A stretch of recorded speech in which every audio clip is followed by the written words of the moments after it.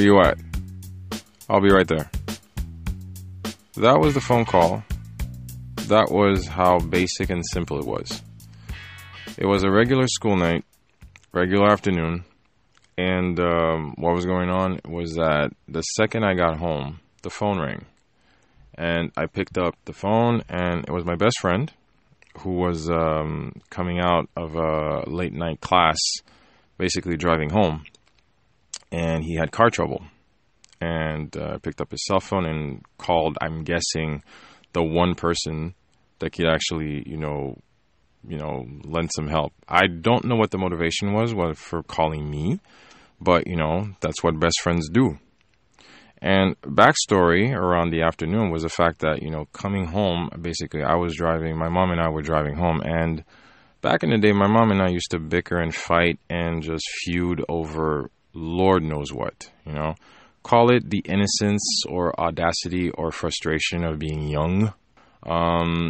We've definitely made some strides since then, and we've made peace with that. But back in those days, my mom and I were not always in the best of terms. So that was a particular afternoon where it was not the most pleasant of circumstances for either of us. So we'd been bickering all the way, driving home. So the second, we were unloading the car, grabbing some bags, and coming into the kitchen, that's when the phone rang. So I picked up the phone, and my best friend was on the other line, like, dude, I'm just having trouble with the car and everything. It just won't start. I'm stuck. I'm like, okay. So where you at? And he told me where he was. I'm like, oh, okay. Just suffice to say, for anybody who doesn't know Haiti, geographically speaking, I live in Thomasin, and he was basically at the bottom of Mont Canapéville. It was 7 o'clock at night. And again, I'm just saying this to this worldwide audience. You don't know what I'm talking about, and that's okay. But my Haitian people know what I'm talking about. You're not next door, let's just say. It's a trek and it's a drive, especially like at 7 o'clock at night. But I didn't even blink. I didn't even twitch. I didn't even second guess. Picked up the car, picked up the keys, and I'm just like, you know what, Mom, I'll be right back. It's like, where are you going? It's like, well, Ray's got car trouble. Well, why is he calling you? It's like, well, because that's what friends do, Mom. He called, the person he knows he could count on. So, you know what? I'll see you later, Mom. And so fast forward, basically, I went to get him and everything. And, the funny part is that when I actually got there and picked him up, and he got in the car, he was like, you know what? Yeah, I called my cousin and, I called my mom. But the thing is, I knew that the second I called you, I wouldn't have to even think twice, and I knew you'd be there. So I want to make two analogies with this. So bear with me, guys. Number one, never apologize for doing the right thing. You are going to come across circumstances in your life, both in your personal relationships, both in your career, both in your personal values, in terms of who you are and how you identify as a person and the values that are beholden to you and you only. How you choose to walk this path of awesomeness, which is yours and your own. That is your journey. You have to define the rules by which you choose to pursue this path. And you do not owe anyone an apology or an explanation for doing what you think is right. So whether you're living with your parents and having to come to the aid of your best friend who's having car trouble and who's stuck in the middle of nowhere and who needs a ride home, or you need to sign off on something that, most people would not agree on, or that this is the right thing to do for the greater good of the community, or you need to tell your spouse, you know what, I want us to take more time for ourselves, and we need to, vacate these kids from the house and have them babysat with your mom and take some time for ourselves. You need to do what's right. And you don't owe an apology for yourself, because these are the choices that you can live with. If these are the choices you can live with, then fine. And better that it's a choice if you're not taking money out of somebody's pocket, if you're not hurting somebody's family, if you're not, basically doing something that would be morally or philosophically reprehensible. Definitely follow your heart and do what is right. And that for me at that time, it's a very like old story, like actually 20 years into the past. But you know what? It was one of the very few episodes where I can actually tell myself that, you know what?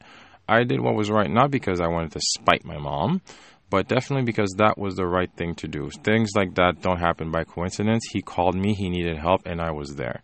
And those are like 10,000 episodes where I would actually showed up for my friends. I'm a very loyal person. The people who know me and who are in my circle of trust know I'm a viciously and fiercely loyal friend. That was the first thing. Second analogy is the fact that you are going to surround yourself with people who matter to you. Do not take people's friendships for granted. There are some very few people in this life, and again, I keep saying this all the time. A lot of people that come into your life maybe are not meant to stay there. There will be circumstances where you're going to have somebody who's along your journey, and this person is going to fade away, and just by miracle, they're going to come back. And some might not. All right? This is true for any type of relationship, whether family, whether professional, whether intimate. These relationships, because people are cyclical. People are emotions. People are energy. Some energy keeps on flowing and some energy fades, and that is okay. And you need to nurture these relationships as the ones that matter to you. If someone matters to you, first of all, they need to know, and it's not about what you say, it's also about what you do. Be about that. Keep your circle of trust secure, keep it firm, keep it strong. Not just through your words, but also by your actions. I have a very intimate circle of friends which know every day in and day out how much they mean to me.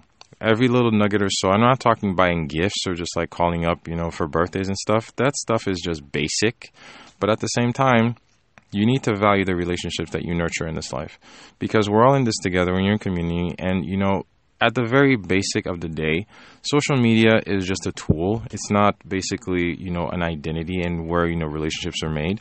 A lot of relationships that we have right now are also through these mediums and through these phones.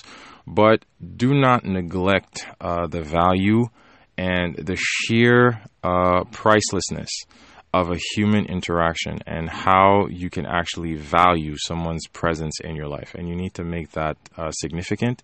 You need to make that worthwhile. And you need to make it sincere. That relationship and that friendship is something I've nurtured for well over 30 years. I'm 37 right now.